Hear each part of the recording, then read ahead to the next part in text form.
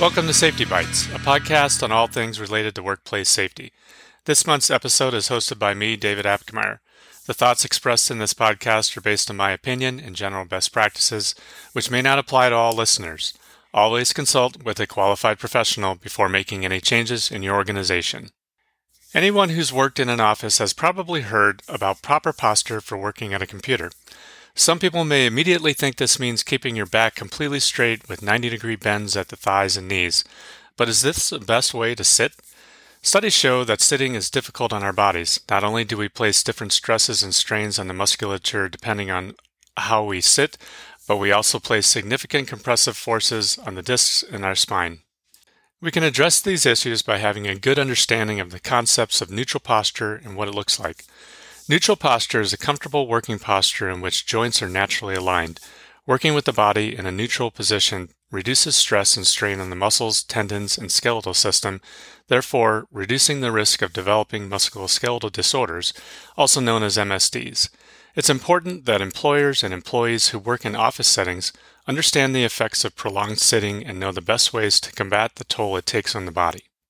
When we sit with our back straight, we flatten the lumbar curvature of the spine, which changes the body mechanics and the ability of our bodies to tolerate the position.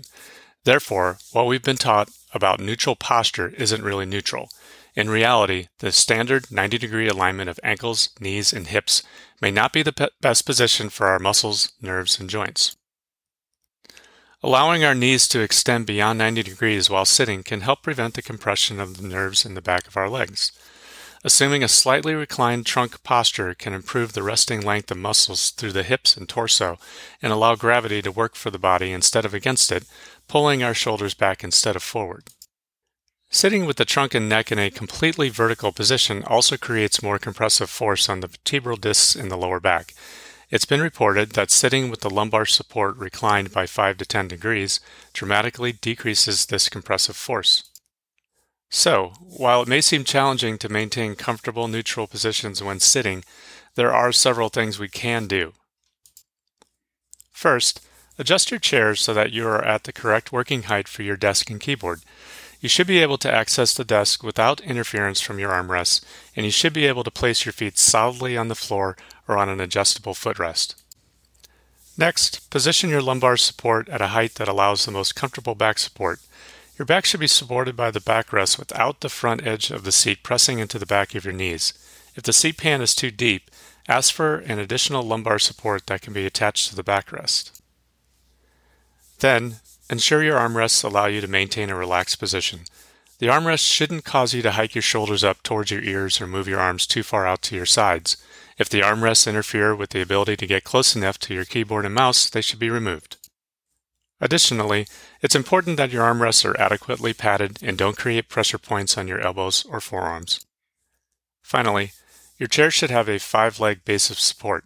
You should be able to move your chair in and away from your desk with minimal leg effort. If the force required to move your chair is significant, you may want to check to make sure the casters are appropriate for the type of flooring or add a floor mat to decrease the friction. While these steps will help you to be more comfortable and minimize the risks of MSDs, keep in mind, regardless of how good your working posture is, working in the same position or sitting still for prolonged periods isn't healthy. Static work occurs when a set of muscles is generating muscular activity or work while maintaining a set posture or position. Without movement that generates pumping action in the muscles are unable to expel waste products and receive oxygen and other nutrients at the cellular level. It's thought that static work leads to muscle fatigue, which in turn may lead to injury. To prevent this from occurring, you should change your working position frequently throughout the day. Don't forget to take micro breaks to stretch or move around. These micro breaks should occur every 30 to 40 minutes and last for at least 20 to 30 seconds. I hope you've enjoyed this podcast and will join us again next month. Until then, please make time each day to create a safer workplace. Remember, what you do for safety today may prevent an injury or loss tomorrow.